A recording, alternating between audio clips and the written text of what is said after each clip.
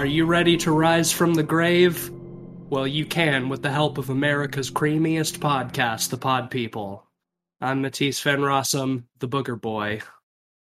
I'm the little demon, Ben Sheets. And I'm a Dapper Dan man. Wait, where's my hair cream? It's Cleveland Mosier. How's it going?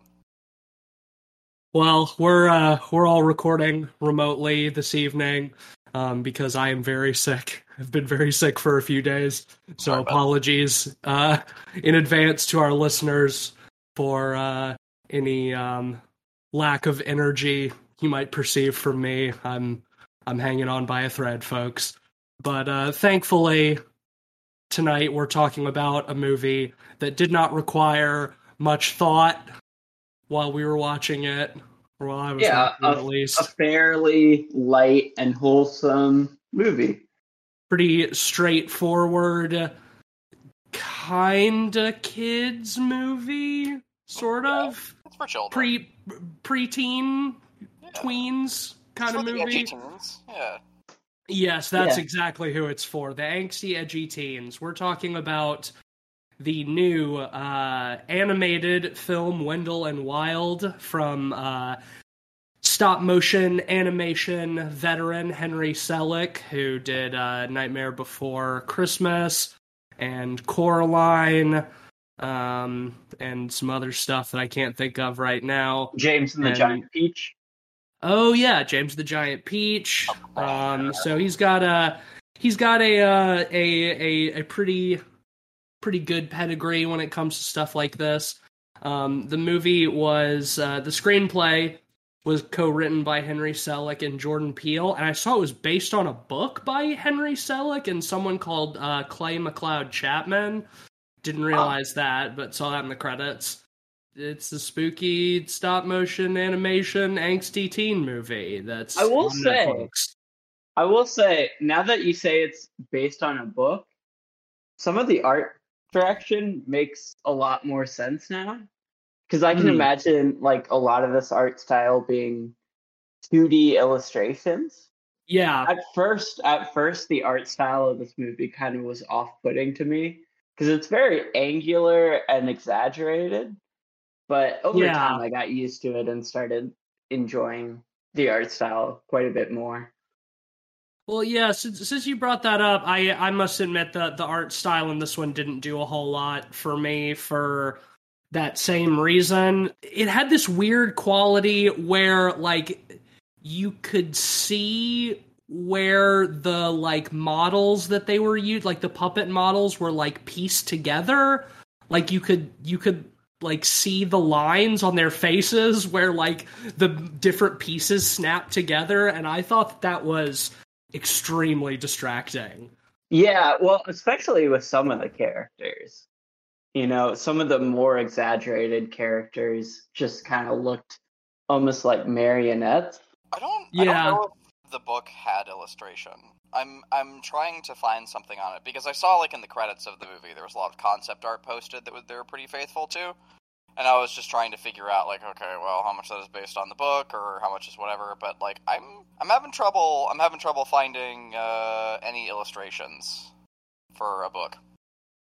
Interesting. That would be very strange if this wasn't like a kid's picture book, wouldn't it? Like, I'm looking at Wikipedia right now, and it says based on Wendell and Wild, and in parentheses it says unpublished. So it might be like so it's not out. Kids book. Yeah. So they wrote the book, then made the movie, and now they're going to release the book afterwards. Interesting. Yeah. That is an interesting direction to go. Yeah.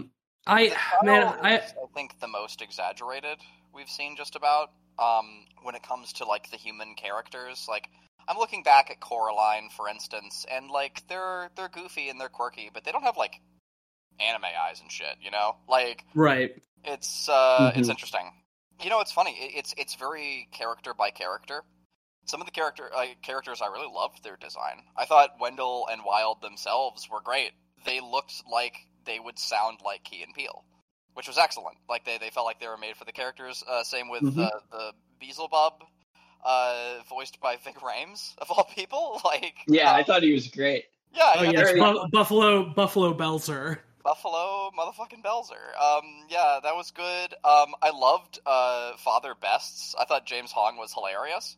But beyond that, there were some issues I had with most of the other characters and their voice acting, and how it didn't just sync up with the characters, but it would sync up with the movie itself.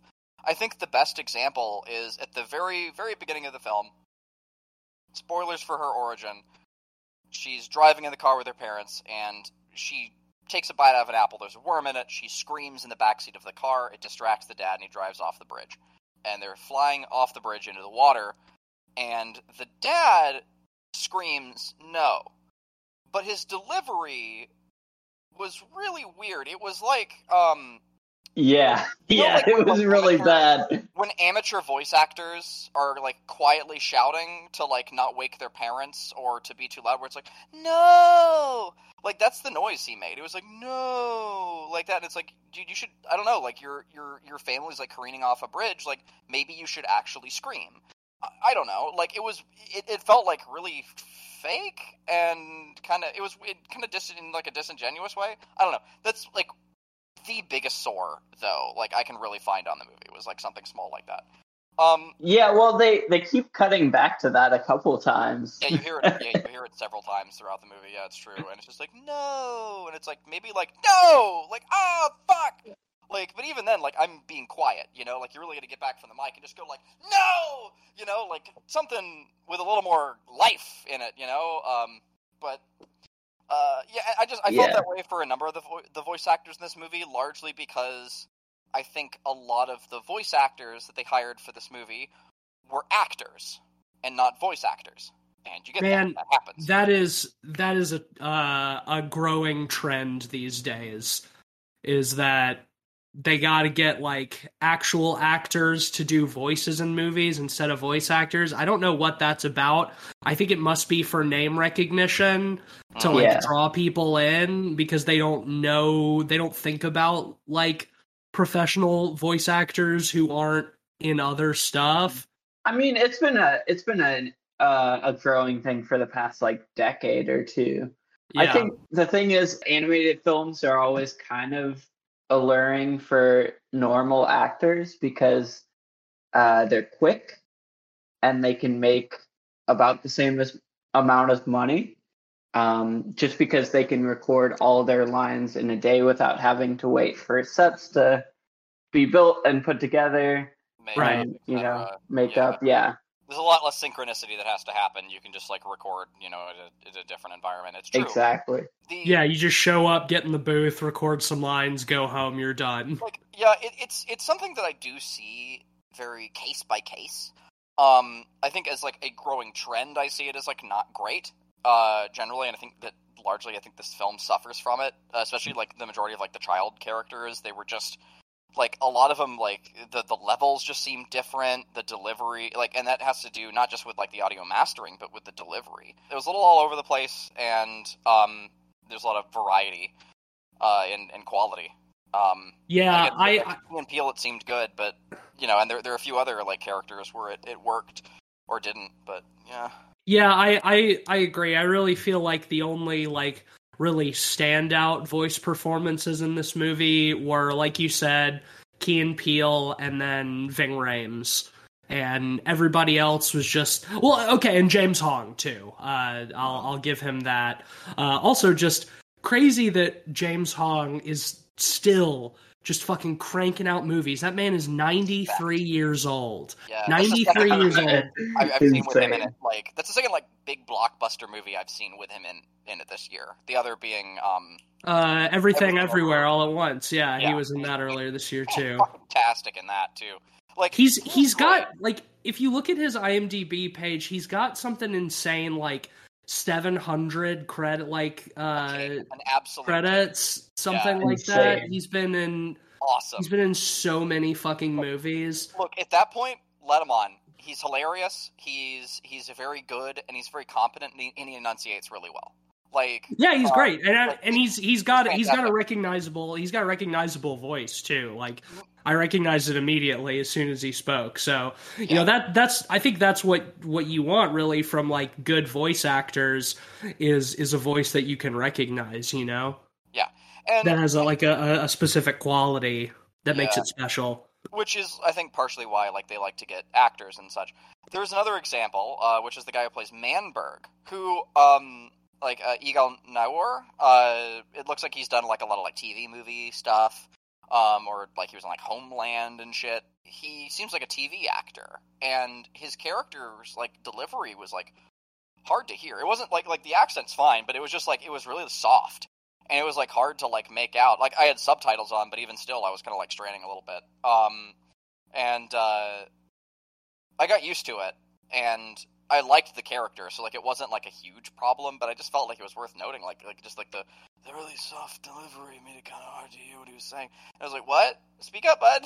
like, and it wasn't the delivery of like a voice actor, and it was like that way across the board. I don't know if there were any like voice actors like in this movie. I think the entire cast was like television actors. Like I'm Television and movie actors. I mean, James Hong and Ving Rhames have done voice acting in other things before, and Key and Peele have as well.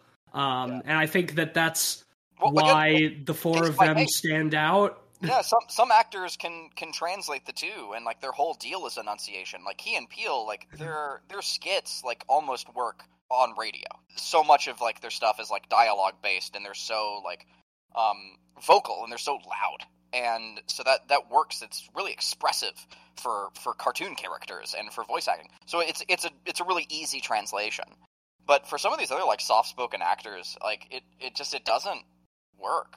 There's a reason why like there's like that trend with like Nickelodeon characters, and they all sound like this in some capacity because they're cartoons. Like that it's sort of needed to bring that out. And a lot of these actors didn't have that element. They didn't have like that cartoonification and clarity that comes with like snappy mouth movement. That's a good point, is that like in animated stuff, like it's exaggerated and cartoonish by nature, so the voice acting should be as well. Well, you can't lip read, right? Like, right, exactly. That's a huge consideration. Is like we rely on lip reading more than you would think, and in animation, you're almost always like pretty significantly limited in that respect. And so you need actors who are very clear and are capable of good, clean enunciation to pull that off. And here again, some characters were great and some weren't, and it fell flat. And it's with just a little tweak, here or there. And I think that like some of those actors could have been directed to do better too. Like I was sort of surprised considering like the pedigree of like the studio. Like I would think that they would know to implement that and to direct these actors in that way. I never felt that way about Kubo and the Two Strings, for instance. Wait, did they do Kubo? They might not have. No, actually. I don't think so. No, okay. Sorry, very similar type of movie. It also largely cast like film stars. When it comes to it, why don't we? Well, I guess we should probably save rankings for the end when it comes to like stop motion movies and like where this sits. We can come back to that. I definitely want to bring that up as a talking point down the road. Yeah. Well, that's a good segue into kind of the animation itself, because I think a lot of the animation is pretty impressive in terms of all of the camera movement that's done. There's a number of sequences in this movie where she is, for instance, like just sneaking down the hall. But as she's moving or turning doorknobs or kind of delicately moving around, like just a hallway, like a really simple sequence, they're doing camera tracking, which in stop motion is very difficult. Like, it's such a simple thing in live action to like just track in, zoom, pan, whatever. But in stop motion, like suddenly there's a lot of math is involved, and so even really simple shots in this movie are impressive because of like that addition to the cinematography. And so from like a stop motion perspective, I mean, like incredibly competent. What I found to be odd is, like, the first half of this movie, the competence was in things like her moving down a hallway that, like, kids aren't going to appreciate. You know, like they like the giant skeletons popping out and stuff, and there's a decent amount of that, but to me, like, this movie really shines in the second half. The beginning was a little, when it came to subject matter, it was just a little bland. Yeah, that's my biggest problem with this movie, and I have a hard time, like, feeling good being critical about a movie like this, because I know that I'm not the target audience, and, you know, despite not really enjoying the art style a whole lot, like, I do have a great appreciation for, like, the craftsmanship that goes into this kind of animation, the craftsmanship and the artistry.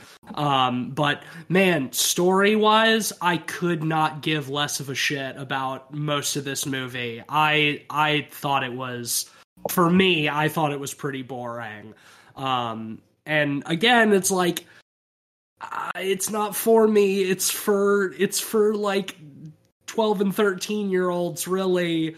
So it's like, it's not trying to appeal to me. So can I really hold that against the film? Well, yes, because there are other films that are capable of excelling at both. And here's the thing. No, that is fair. You right now are not a 12 or 13-year-old, but you were once. And you are a creative, intelligent-minded person. Like, you are capable of tapping back into your younger self, right? This entire week, I've been for work, for research, and also just because it brings me joy. I've been rewatching the entirety of the Batman animated series while painting, because I'm working on Creepshow, so I need to, like, kind of connect myself back with, like, my youth and, like, my love for comics when I was a kid, and what I loved about that, you know, not about, like, current comic stuff, but about, like, when I was a kid, and why did I love, you know, like, finding heavy metal books? Why did I love, like, the Batman animated series, and why was I drawn to these things so much? So I've been, like, tapping back into that, into my childhood, and I'm trying to put, like, all my adult biases aside, and whatever else, and just enjoy it again. And you know, in some capacity, it's been kind of difficult. But, like, so I was already in a really good headspace to watch this movie. And, yeah, I felt part of the issue is the plot is trying to do a lot of things, actually. Yeah. This movie's really busy. Yeah, it's like, quote, boring as the first half is. It's not for lack of things happening. It's not for lack of balls in the air, right? Like, there's a lot of things that are going on in the town. The problem is that, well, one, we don't really get, like, a good full-on shot of the town where it says, hey, this is, what is it, Rustbank, I think? Like, Rustbank, yeah. This is Rustbank. Like, I think it would have been neat if we'd gotten, like, a, you know, frankly, like a musical sequence. Like, think about Nightmare Before Christmas. Like, Halloween Town has such a strong personality because of This Is Halloween. All I have to do is say those 3 words, and, like, the whole song will play in your head. Partly because it's been, like, just crammed into our brains by, like, popular culture, sure. But also, like, it's catchy as fuck. People like it. That's why it's like that. And it sets the tone beautifully. And this movie didn't really have that. Like what is Rustbank? You know, it's... Well, that's a good point. I think we really don't get a great image of what Rustbank was. You know, yes. The very first scene, they're leaving the carnival, but we really don't get much in terms of tableau of the city as a whole. Mm-hmm. We kind of get it through voiceover a little bit, but like, it's kind of vague. Yeah, to lose, you have to love, and we we essentially start with losing, right? And the parents, that is. And we need to see love. We need to see, like, the good times of them gathered around the fire. And we get, like, a flashback to that after they've died, but it's too late at that point. Yeah, like, and you need to, like, miss the parents along with the character. The parents die, like, right away. Like maybe less than a minute into the movie, really. Well, the problem is that, like, you have to have several origins. This movie, the script requires several origin stories. You need the origin of her parents' death, You need the unraveled origin of the town. You need her origin of becoming an edgy teen, which we also don't get at all. And you need the origin of the academy, right? You need to see like how all that stuff starts. And that's so much. And the origin of Wendell and Wild and their relationship with Buffalo Belzer, and the origin of Sister Helly and Manberg and their relationship, and the origin of the evil Klaxon Corporation, and the origin of like all of these other like ancillary characters, like her trans friend, like you're absolutely right. It's like it's so busy that it can't focus on any one thing long enough for me to give a shit. Yeah, you know, and because of that, it all kind of gets watered down, and it's a shame because honestly, I think behind every one of these characters is a really compelling one. Yeah, like, and there's a good story there, and I think overall, like, this movie, has strong legs, and it's kind of a bummer. Like, I would have liked to get more of that, but the runtime was already too long, so I don't really know what the answer is. Yeah, I feel kind of bad, like almost complaining, because in part I wish that we had gotten more of the demon stuff sooner. Like, Wendell and Wild at least get like a decent origin, you know? Yeah. But which is the good stuff, for being real. Like, the demons and the fun, like, that's why we want to be there. Agreed. That's the stuff that I liked. Yeah. Yeah. But also, the boring stuff was largely boring because we didn't get enough of it, if that makes sense. It's a real problem, and I don't, like, I think it... Oh, what the fuck even is the answer? Like that's... I think it's just because the movie is too busy. You know, if you pared down some of the elements, you'd have a stronger whole, I think.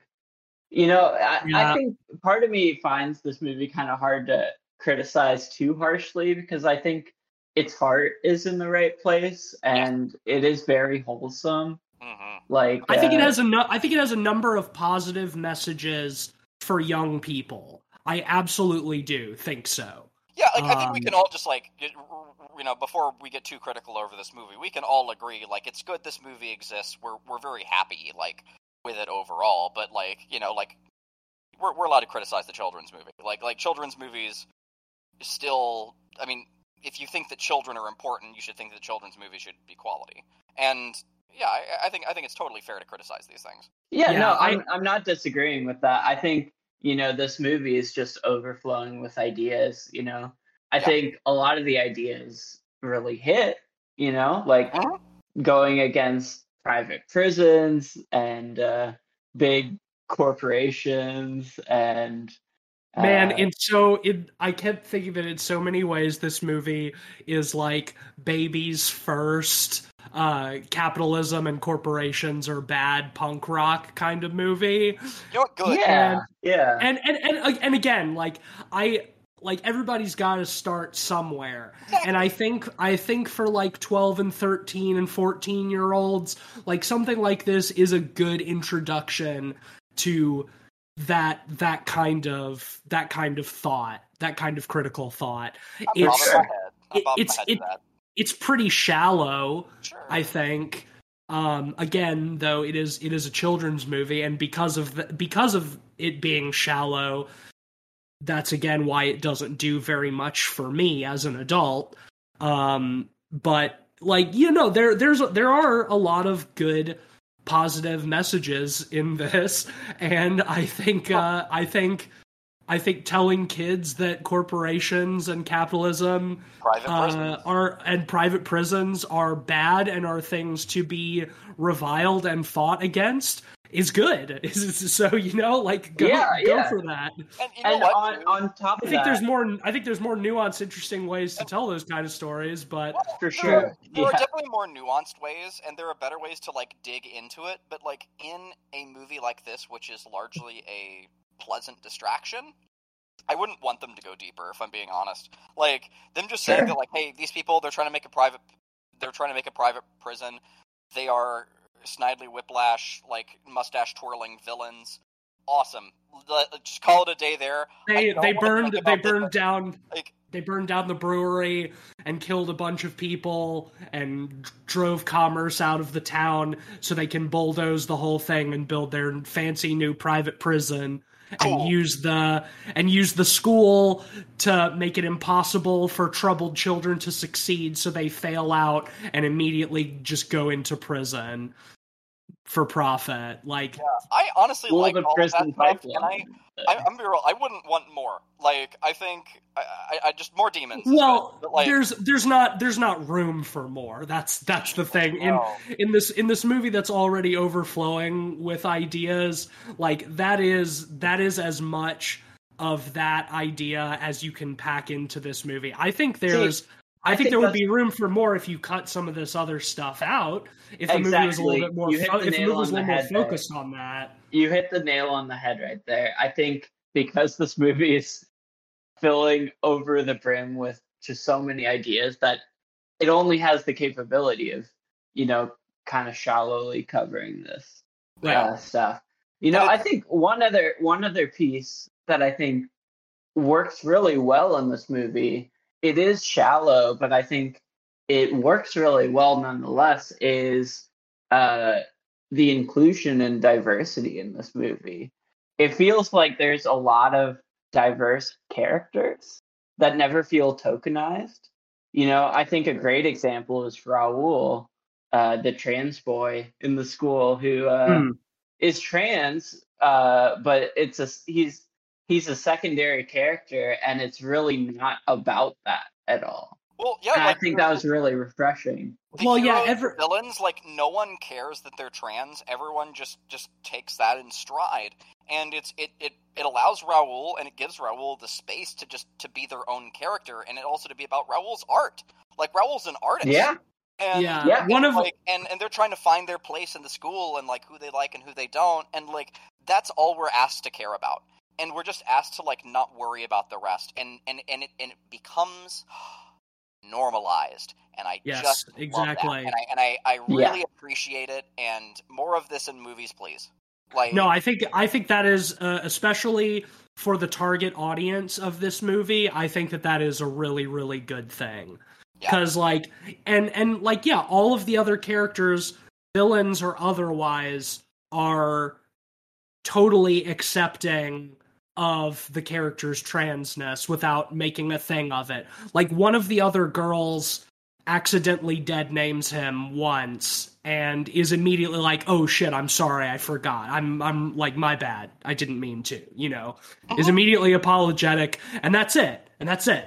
Like, that's the only like big deal they make about it in the whole movie, and it's really just to set up the fact that character is trans. Yeah, and honestly, most kids watching this would go right over their head. They wouldn't like really notice or care one way or the other, I think. And that's good. I don't know about that.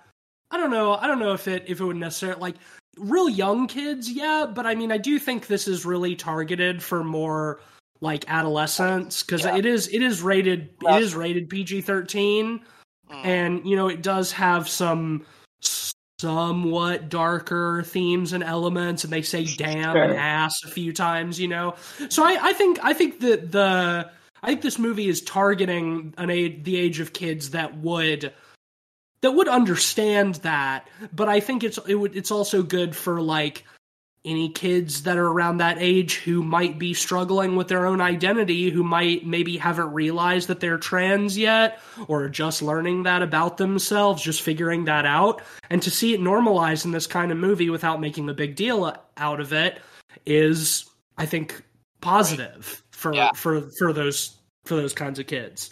Yeah, no, I really appreciated how that was handled, for sure.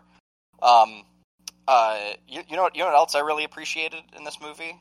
The weird, the giant, bug horse. No, Sparkplug. Let's talk about Sparkplug for a second, and how great their design was. I loved, for how simple it is. I'm a big stickler for simple and memorable designs. and Sparkplug is like perfect in every way. I adore them from the beginning. I love that Wendell and Weil, like, there's the moment where they accidentally drive over the tick and splatter it, and then they squeeze the hair cream on it, and it revives it, and it brings it back to life. And they think, oh my god, we need to test this on something bigger. And they look over at Sparkplug, and it gives, like, the cute little eyes. And they're like, oh, we couldn't test it on Sparkplug. If it doesn't work, I wouldn't be able to forgive myself. Well, yeah, so that's so funny. I loved that. That was really we should probably provide a little bit of context for Wendell and Wild, because we haven't really talked about that. So, in the underworld, or hell, or whatever, there's a giant demon lord, Buffalo Belzer, as we've mentioned, played by Ving Rhames, and he's floating in like a big, like, green lake acid pit, and on his belly he has a carnival, like a carnival of the damned, where all the damned souls go after they die. And kind of Juggalo-esque, the Dark Carnival, if you will. Do you think it was wild that he's just straight up wearing bondage gear? Well, that's how else is he going to keep the carnival strapped to him? He's got to use straps for that, like, right? Yeah, this is like a movie for like the youth. It's like this guy's just out here in bondage gear. Like, okay, word. But like, anyway, he's literally a leather daddy. Like, I'm like, okay, like, all right. So Wendell and Wild's job, or their punishment for something that they did, is they have to keep his hair plugs growing.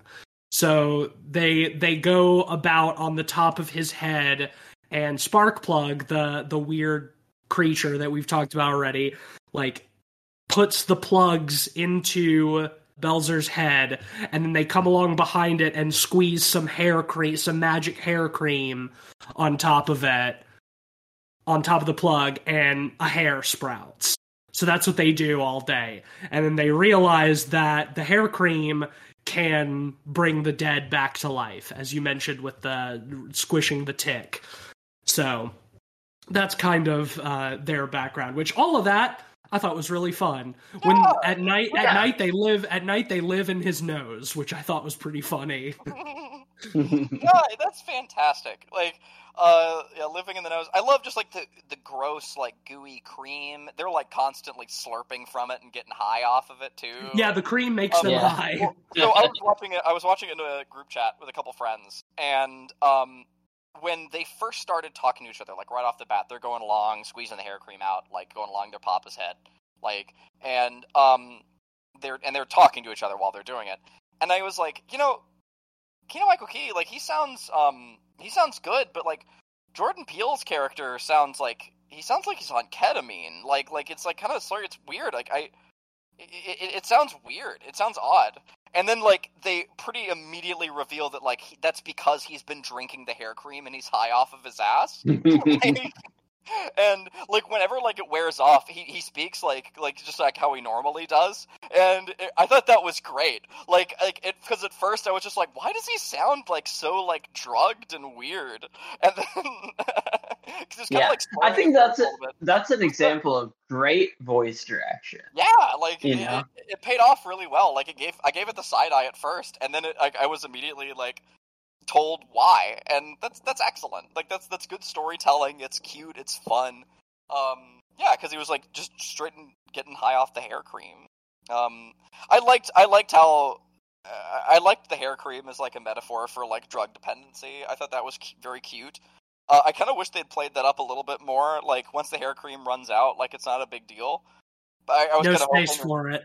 Yeah, no space for it. Yeah, exactly. Like, they could have gone into withdrawals or something, and they wanted more cream. I think there is some fun stuff there, but what we get is great in that respect. Yeah, I loved everything with them. I think they did a good job of towing the line for being, like, villains or good, like, with plenty of room for redemption. It was all very sweet and fun. Everything to do with the demons in general, like their siblings being in the jars at the end was very cute. Like, that was a fun realization. Yeah. Enjoyed all of the demon stuff. Yeah. I found it a lot more interesting than the human stuff.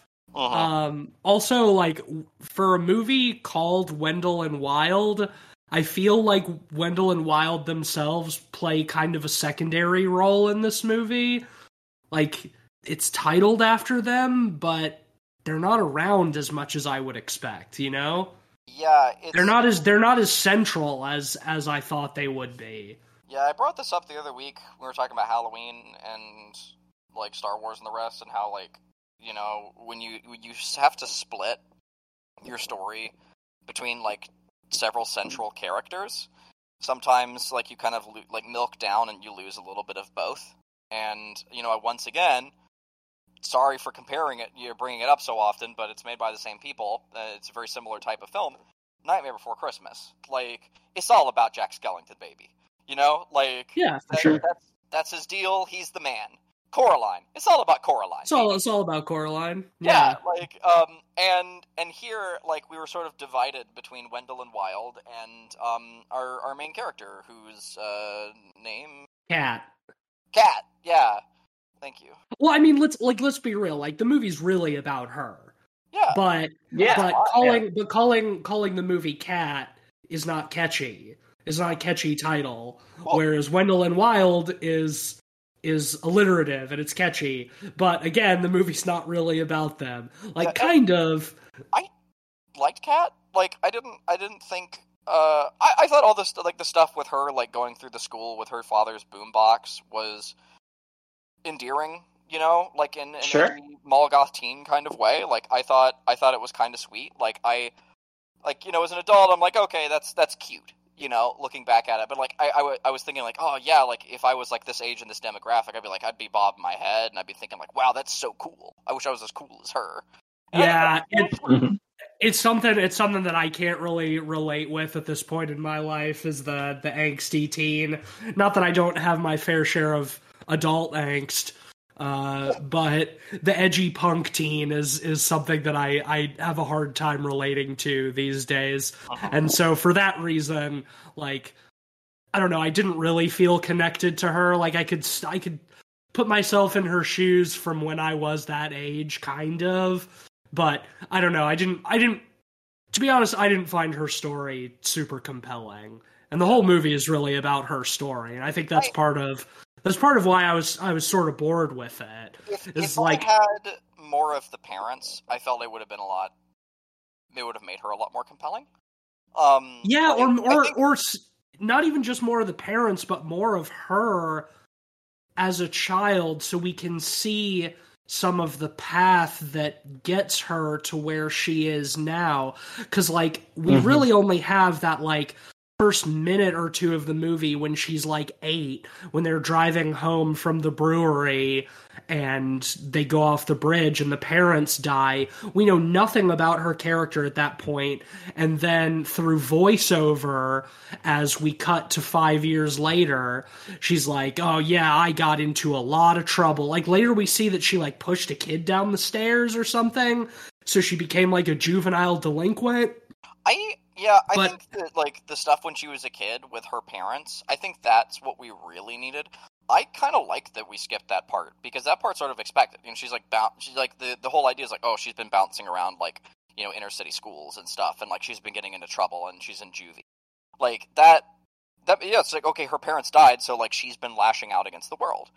Cool. I get that, and like, I even find that kind of endearing and relatable. The problem is that, like, her compulsion to like bring her parents back and her love for them was never really showed. And so, like, yeah, just getting more of, like, when she was a kid, like, with her parents at the festival would have been really nice. Yeah. And it could have been in that same scene. Like, we could have just gotten more of them at the festival, like, enjoying the festival with each other and just being characterized. It's been a long time since I've seen Coraline, but I feel like Coraline also, like, had that in a pretty good amount. Like, the dad has that whole song about her. Like, his dad, like, writes a song about Coraline, and he, like, sings it to her. And I think, like, They Might Be Giants, like, did the music for it, too. Like, it's great. And it really helps us show that, like, oh, yeah, she's loved, you know, by her parents, and she's driven to like a lot of her motivation is centered around that, and so when there's like the evil version of her parents, it's even more scary. And here, like, we don't get that opportunity to see the love that she has for them when they die. We just see them die, and it's like, okay, these are people we're seeing, but like, yeah, you gotta have that. It certainly doesn't help that the scene where they go off the bridge falls flat so hard. Yeah. But like as you mentioned, like it's kind of surprising that there's no original music in this, because like I will say one of the highest parts of this movie is their music selection. Yes. Their selection of needle drops are excellent. Got a lot of X-ray specs in here. Got some death. Some really great punk rock. Yeah, we got like TV on the radio. Like their whole bit at the end is perfectly fitting. Like we've got Living Color. Like fuck, that was so cool, because like it's all these African American fronted. It's all like black punk bands. Yeah, that's sweet. You're absolutely like right. The needle drops are fantastic, and I think that while I'm using like Coraline and Nightmare Before Christmas, which are more like musically centered to the plot, and the characters are like actively singing, they're essentially like animated musicals. I don't need that in this movie. Like, I just think they're just good exampons. No, I think that almost. I think if this movie was a musical, I might have found it more annoying, actually. It depends on but like if it would have fallen in line with like punk, original punk music would have maybe been cool. I feel like a lot of times these sort of animated musical movies fall into like a sort of musical like musical theater kind of stuff. Music. Yeah. And that's where I think usually that stuff falls flat for me. But if they would have approached it, in a different genre, maybe it would have worked. I just say that mostly because the music otherwise in this movie is so good. So yeah, there were some original tracks in it. When Wendell and Wild are digging up all of the corpses, there's like a choir singing about like, oh, get up, dead people, That's true. Yeah, that's right. There's at least one original song, which I thought was pretty funny. Yeah, I liked that, and I thought that would have been good. Like really a song for Rustvale or Rust Nook or Rustbank? Rustbank, yeah, like that. A song for the city would have been great, and if it's sung by our parents at the carnival, and we see the town, when everything was wonderful, that would have just, like, at this point, it doesn't even need to be a song, but like, even if just like they're driving away from the brewery and before they get to the bridge, they're like passing through the town, and we see how, and Kat is like looking out the window and sees how lovely and full of life the town is, and, people going to the movies and out on the streets and stuff like that. That would have been plenty, but the first we really see of the town is it, like, dilapidated and mostly abandoned. We don't get any sense of what it used to be, really. We're told what it used to be, but I'd rather be shown. Yeah. Yeah. In whatever capacity, getting more of that. But anyway, let's dive into some more of the goods, and the fun design stuff. I really loved that she has a Vampire Hunter D hand. I thought that was great. Yeah, I love that. Like the index finger also has the nose. So like the back of her hand. At one point, she touches something strange, and she gets a mouth on the back of her hand. But also like right at the base of her finger, there's also like a skeleton nose as well. So when the hand on its own comes up to her face, like it makes like a mask. And then the mouth on her hand talks. And I thought that was great. I thought that was a really cool design idea. And they did it well with, like, the mouth glows green and her eyes glow green. That was cool.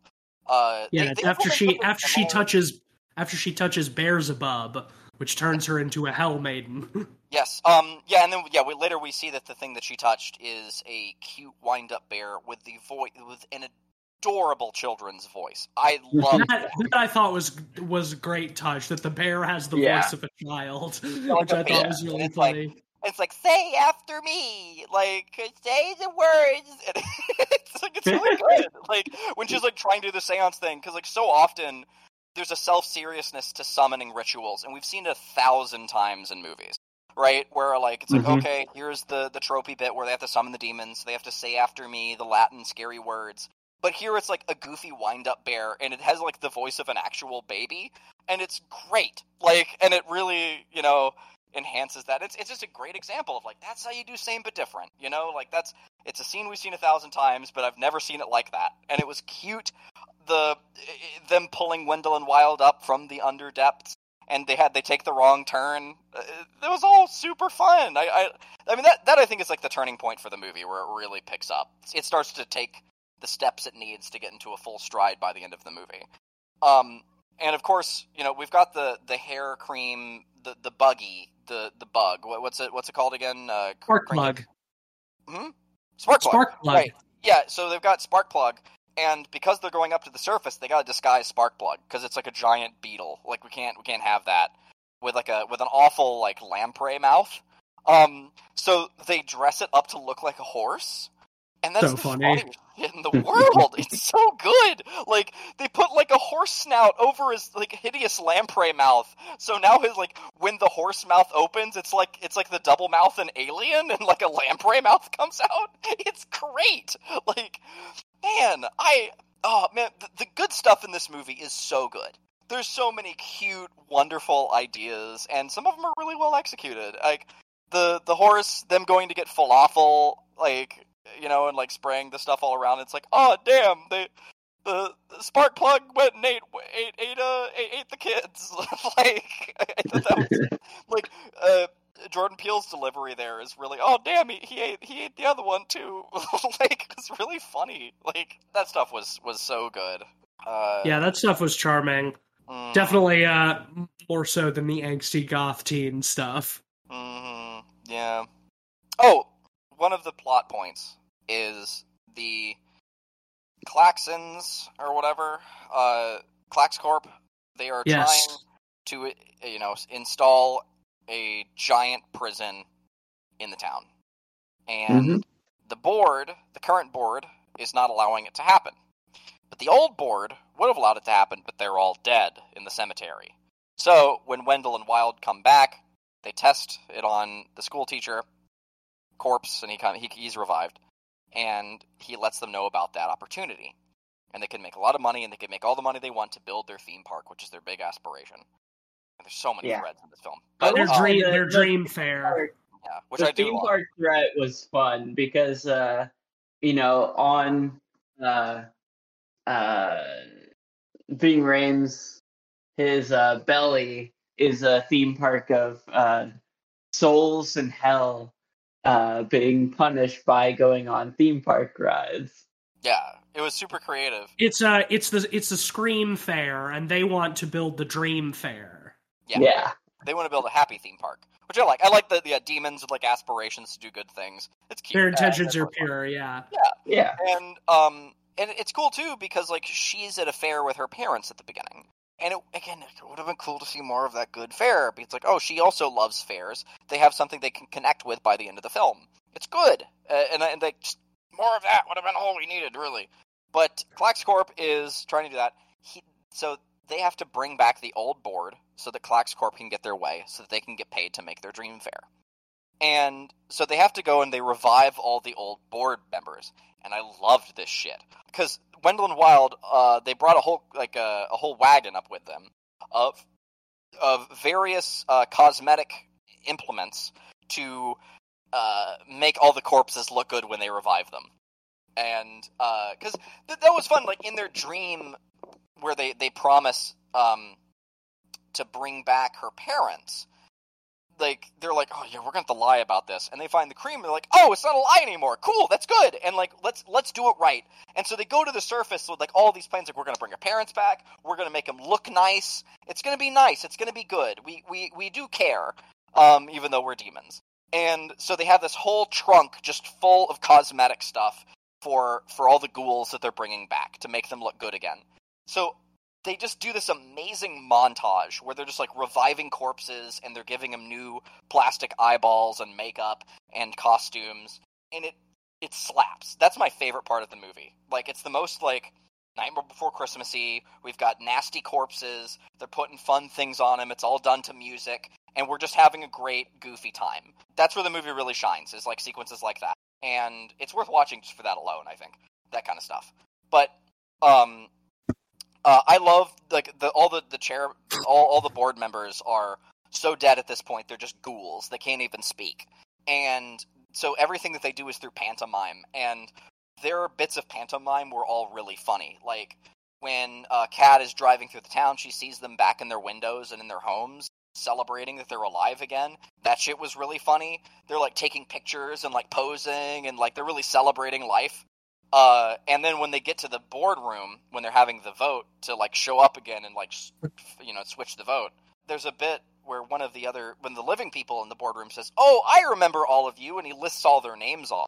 And he lists off one of them he's like an old general or something, and he goes to salute, and his arm just snaps off and flies across the room. It's really funny. Well, yeah, what they do is when they walk into the room and they go to the back and they pull off a curtain from the back wall, and there's portraits of all the old board members on the wall, and so they stand underneath their portraits, and that's how everyone recognizes, like, wait, you're so-and-so and you're so-and-so, because they're all standing underneath their old portraits, but now they're in these goofy costumes, just like skeleton corpses.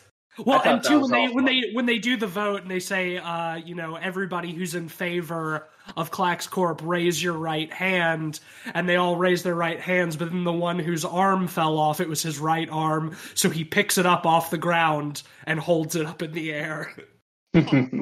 Funny little gag. Yeah, and this movie's got a lot of that. Like, there were a number of times where I found myself, like, earnestly just, like, laughing out loud. When it's good, it's great, and there are a lot of like really funny sequences. Yeah, that's the thing. Like, I think like a lot of its heart is in the right place, and a lot of the finer details are in the right place. It's just so loaded with ideas that it can't slow down and focus on anything, and that's the issue. I think, you know, it does a lot of that really well. Detail-wise, it's so clever a lot of the time. You know, I think of the scene where Wendell and Wild tie Raoul up, and he's tied to a gravestone, and at a certain point he realizes that he can just raise up a little bit to get out from being tied to the gravestone, and then he uses spark plug to cut off the rope around his hands. I thought that was all super clever and super fun. No, yeah, wonderful. There's lots of fun little bits in this movie. It's just trying to say too much. Like, I think everything that it's trying to say is good. I think it has a lack of focus because it's trying to be about so much. Like, it's trying to be about, you know, accepting yourself for who you are and using your past traumas to make you stronger and forgiving yourself for past mistakes and anti-capitalism and anti-private prisons. And it's just like, it's just so much. And it doesn't feel like it's ever really like about any of that because it's trying to be about all of it. I think that's where it suffers. I think if it pared down a lot of that stuff and really focused on a couple of those things, then I think it could be a much more focused story. more interesting, I think, too, and with more depth. I think, there's plenty of room to dive into any of those themes and ideas. There's just not enough time in this movie. There's not enough space to really dive into any of it. So all we get is a surface level interpretation of all of it. Yeah. And when it comes to the commentary, I already kind of talked about this a little bit, but when it comes to the commentary, I don't mind surface level because it's a Friday evening and I'm trying to unwind, and I don't necessarily want to be reminded about like how terrible the world is outside. So like light commentary on that, just saying these people bad is fine. When it comes to the characters, yeah, we need to dive a little bit deeper. We need to get the heart of those things. Well, yeah, I mean, it's a kids movie, so it doesn't have to have like deep commentary, but themes should still be explored more in depth than they are. Yeah, whether absolutely. Those themes are commentary on something or not, like that's there's still got to be room for development, and there just isn't a lot of room for development in this. Yeah, I will say as a whole, it kind of nails the tone I would want it to nail for this kind of movie. Where like it's macabre, but it's not like overly kidsy, and it's not like overly dark. No, it's perfectly in line for something like Nightmare Before Christmas. They're very similar tone wise, where it's like it's spooky and Halloweeny, but like it's not like horrifyingly dark or anything because it is a kids movie. Yes. Well, I think are we ready to place this among the others, or should we rate first and then talk about that? Yeah, let's rate first. Let's rate, yeah. I'll go. Yeah, go for it. 3.5. Ben, what about you? Yeah, I'm gonna mirror that 3.5. I was, juggling between 3 and 3.5, but like I said before, this movie, its heart is in the right place. It's very wholesome. I think it'll hit with its target audience well. It is overstuffed, but it is what it is. Yeah, I'm gonna give it the 3. I didn't really enjoy this movie a ton. I enjoyed things about it, but yeah, it's just a little too jam-packed for me, and I didn't find myself caring a lot about like the central story too much, but it does have a lot of charming aspects, and it's got a number of good wholesome messages, and it's really well animated, even though I don't particularly like the style that much. I think it is a really excellent example of craftsmanship in stop motion animation, and I think it's cool that Henry Selick is still making movies like this. He's one of the only ones, so I'm happy to let him keep doing what he's doing. Absolutely. So that'll give Wendell and Wild an average of 3.3 out of 5. Yeah, seems like a fair rating. Now, let's do rankings first. Yeah. So amongst the others, where would you put this? Ben? Start with you, Ben. It's tricky because what are the parameters? Are we just talking in terms of like stop motion animated films? Are we talking about Henry Selick movies? Are we talking about Well, so we've got let's look at Henry Selick real quick. Let's look at his list right there, because there's already a decent amount. We've got Nightmare Before Christmas, we've got James the Giant Peach, we've got Coraline. All right. I mean, yeah, it wouldn't hurt to throw like Box Trolls and Kubo and the Two Strings in there as well. And if you guys have seen those also, but I would say let's throw that production companies in. I've seen Kubo. I haven't seen Box Kubo. Trolls. Yeah, Box Trolls is great, and I would recommend it. But anyway, so of those, let's just leave it at that set of 5. Where would you put those? Sort of ranking all the others. Let's start with Ben. Yeah, I would say probably Kubo, then Coraline, then Nightmare Before Christmas, then Wendell, then James and the Giant Peach. Okay. All right, seems good. Well, I haven't seen Coraline, so I can't fairly rank that one. I would probably say, Kubo first. Honestly, then James and the Giant Peach. Then Nightmare Before Christmas, and then this at the bottom. Yeah. And again, I haven't seen Coraline, so that would go somewhere. Yeah, I would recommend it. Oh my God, we forgot Corpse Bride. Which I also haven't seen. Yeah, okay, yeah. Corpse Bride would probably be at the bottom of my very list. bottom. Yeah, I agree. Corpse Bride really misses the mark. I'm gonna put. So yeah, we'll We should also note that Henry Selick did not do the Corpse Bride. Yes. Yeah. In fairness, and like Corpse Bride, it's one of those things where it's like there's nothing in Corpse Bride that is like reprehensible or like terrible. It's just there's not anything great in it, like either. Anyway, it really is like just so blatantly just trying to recapitalize on Nightmare. That's always the vibe that it gave me, which is kind of why I never got around to it. Yeah, like to a point of desperation is like how it kind of feels. Well, that's the thing. I think it is like literally that because, Henry Selick directed Nightmare, but a lot of people credit it to Tim Burton because I would say the vast majority of people don't know that Henry Selick directed Nightmare Before Christmas. Really when the poster of the movie says Tim Burton's Nightmare Before Christmas. Like, yeah, exactly. It's frankly unfair to Henry Selick. Yeah. I think Corpse Bride is Tim Burton being like, oh, I gotta set the record straight. And I gotta make my real, stop motion animated movie, and it kind of sucked. So yeah, because Tim Burton is kind of a hack. Let's be real. And like Nightmare Before Christmas has kind of an annoying legacy, just because people who are really into it are way too into it.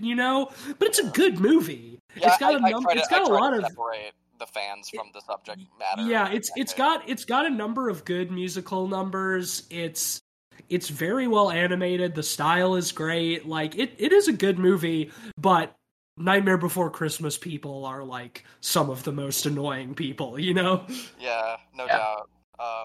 Jack Skellington shirt people. Apologies to him. Fill his mouth with cut. Tell him he's a sloppy sow and fuck him in the mud. Hey! I love those. Have you heard any of those where it's like the Kidnap the Sandy Claus, but it's like super, it's like it goes hard instead. So it's like Kidnap the Sandy Claus, say his fit is cringe, make him suck electric eels, he might feel a twinge. Like this is a funny one. But anyway, I've not. My favorite is Kidnap the Sandy Claus, put him in a bind, fill his sleigh with dark web porn for Mrs. Claus to find. Oh God. Oh no. Anyway, my ranking. I'm gonna say, first and foremost is also Kubo. That movie just unequivocally slaps. Kubo rules. I'm excited. The next thing that studio is working on is like Decemberists adjacent, actually. Isn't it? Aren't they doing the film adaptation of Colin Malloy's book? His children's book. Mm-hmm. Okay, that's right. Yeah, the studio is Leica, who did Kubo. Mm. And they did do Coraline and Paranorman and the Box Trolls. Well, obviously Henry Selick all these films have various directors, but the animation studio that worked on them is Leica. Mm-hmm. And I would put Box Trolls pretty high up there. It's between Nightmare, James, and Box Trolls. Those are all really competing with each other for best for me. Probably Nightmare just because of like its legacy, and then Box Trolls, and then James. But James the Giant Peach, the sky creature, used to scare the shit out of me when I was a kid. There were a number of like really scary parts in James the Giant Peach for me when I was a kid. It's like the fucking like ghost pirates that attack them and shit. Like, oh my god. Yeah. So much fucking spooky shit. I gotta go back to that. I haven't seen that movie since I was a kid, but I'm really curious because like that movie, there's like a lot of like roots of fear there, if that makes sense. Like baby's first horror and like things that would scare me in movies. And when I was a child, same for me too. Honestly, I don't think about it very much in those terms of like what is some of the earliest thing that I remember scaring me, but like now that you mention it, that would be a really early one for me. Is select parts of James the Giant Peach. Yeah, that's something I've been thinking about a lot lately, because with Creepshow, like, for a lot of my peers, it was their first foray into horror, because Creepshow is so, like, set up for that. So I've been trying to, like, come back to my own childhood and be like, okay, what are some of my first forays into horror, and, like, what were things that scared me when I was a youth, and why? And trying to kind of capture that and those feelings. And, I would say like they had the giant, like I think it's a rhinoceros, like in the clouds. Like it's really spooky the way it comes out of the dark. Yeah. That's right. The rhino that's like chasing them through the clouds. I forgot about that. That did scare the piss out of me as a child. Didn't it like kill his parents or something too? Like it's got. Yeah, I think so. I think so. Something like that. So those three, and then this one and Coraline are about on the same level for me. I've only seen Coraline the once. Probably Coraline, like, just, like, by a nose. I'd give it to Coraline. And then Wendell the Wild. Maybe, I don't know. I think this movie has, like, there's more things that I really like about it than Coraline. Like, I'm trying to remember, like, specific instances, specific moments in Coraline. And there isn't anything that's as, like, high of a note as, like, this. The lows, I think, are lower than Coraline, though. Like, Coraline is much more of a consistent movie. But the highs, I think, are higher in Wendell and Wild. So they're kind of a neck and neck. But maybe Wendell over Coraline. And I just watched them hot off of it, so that might change. And then way ass in the back, we got the Corpse Bride for sure. So I think we're all largely on the same page. Ben, did we do predictions for this one? We did. So for Rotten Tomatoes, I predicted this would be a 76. TC predicted 82, and Cleavview predicted 80. Right now, it is sitting at 82. Hey! TC hit it right on the money. Spot on. Nice. For collective rating, I predicted 3.5. TC predicted 3.8, and Cleavview predicted 4. So I won that once again by lowballing. Yeah. Sweet. Well, we obviously don't have box office for this since it is on Netflix, but that means if you're listening to this and it sounds like an interesting movie, you can go watch it right now on Netflix if you want. Yeah, much like next week's movie. Yes. It's Munsters time, isn't it? Oh, yep. Man, I'm so excited. Yep, I've already watched it. It's the best thing I've seen this year. It's a masterpiece. Yeah, I'm sure it is. Man, you knew we were going to be covering it on the podcast, and still you went ahead and watched it early, and now you're going to have to watch it again. I'm kind of fascinated by it. I'm okay with watching it again, if I'm being honest. Yeah, I mean, it's your movie of the year. Of course you want to watch it again. Yeah, that's why. Well, next week, join us again as we discuss Robert Zombert's The Munsters. Oh, boy. I wonder how that skate park ended up. You remember that story, too? Oh, yeah, of course.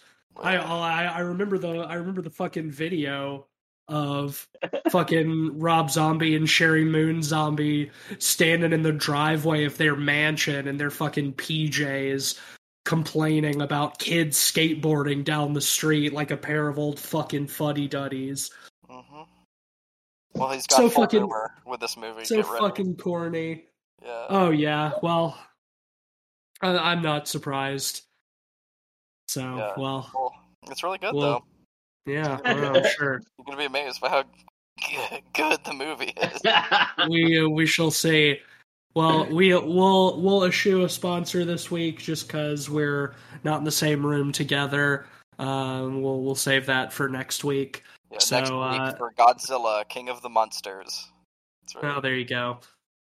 All right, well, that'll do it for us this week. If you like the show, leave us a 5-star rating on Apple Podcasts or wherever you get your podcasts.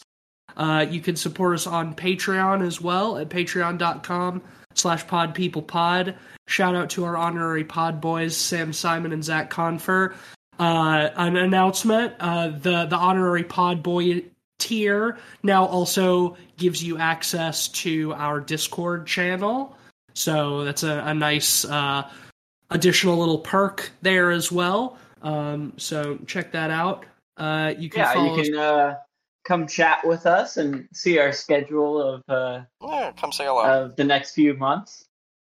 Yeah, and just hang out in chat and stuff. It gives you the easiest access to us if that's something you want.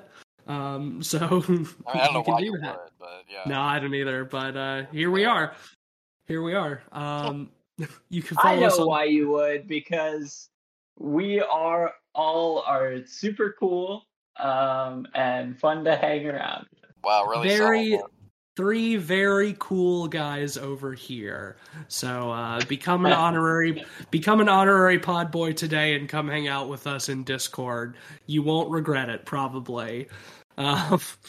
You can follow us on Twitter at PodPeoplePod and at letterboxd.com/PodPeoplePod, where you'll find a list of all the films we've talked about on the show with our average ratings and links to those reviews. You can follow me on Twitter at SomeSpookySnake. You can follow me on Twitter at Mr. Sheets. You can also join our Discord to get our hot takes on sliced apple sauces. Oh. I don't know what that is. Fuck off. I don't get it. You would have to be in the Discord to truly understand. Yeah, I guess so. Yeah, they're clowning on me for my inability to read sometimes. Oh, I forgot about that. Yeah. The real inside takes there. Okay, yeah. You can find my work. First, just go check out It Stares Back. It's fucking slaps on Steam. You can find my work on dreadxp.com. Amongst all of our fantastic games that we have, I've worked on most of them in some capacity. Most recently, we just announced like 3 new games, actually. We've got Red Tape coming up, which looks fan-fucking-tastic. We've got I Doesn't Exist, and we have Amanda the Adventurer. So check out all of those. They all look fantastic, because they are. Because I got the behind-the-scenes stuff. They're great. And of course, we've got Creepshow coming up in like 2 years, so that's neat. That's it from me. All right. Well, thanks for listening. Until next time, we must return to hell with our big demon daddy, Buffalo Belzer. Bye.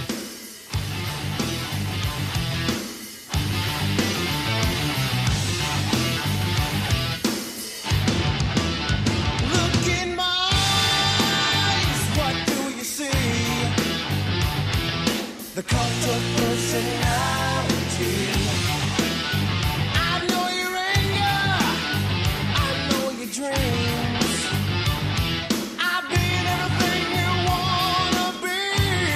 Oh, I'm the cult of personality. Like Mussolini and Kennedy, I'm the cult of personality. The cult of personality. The cult of personality.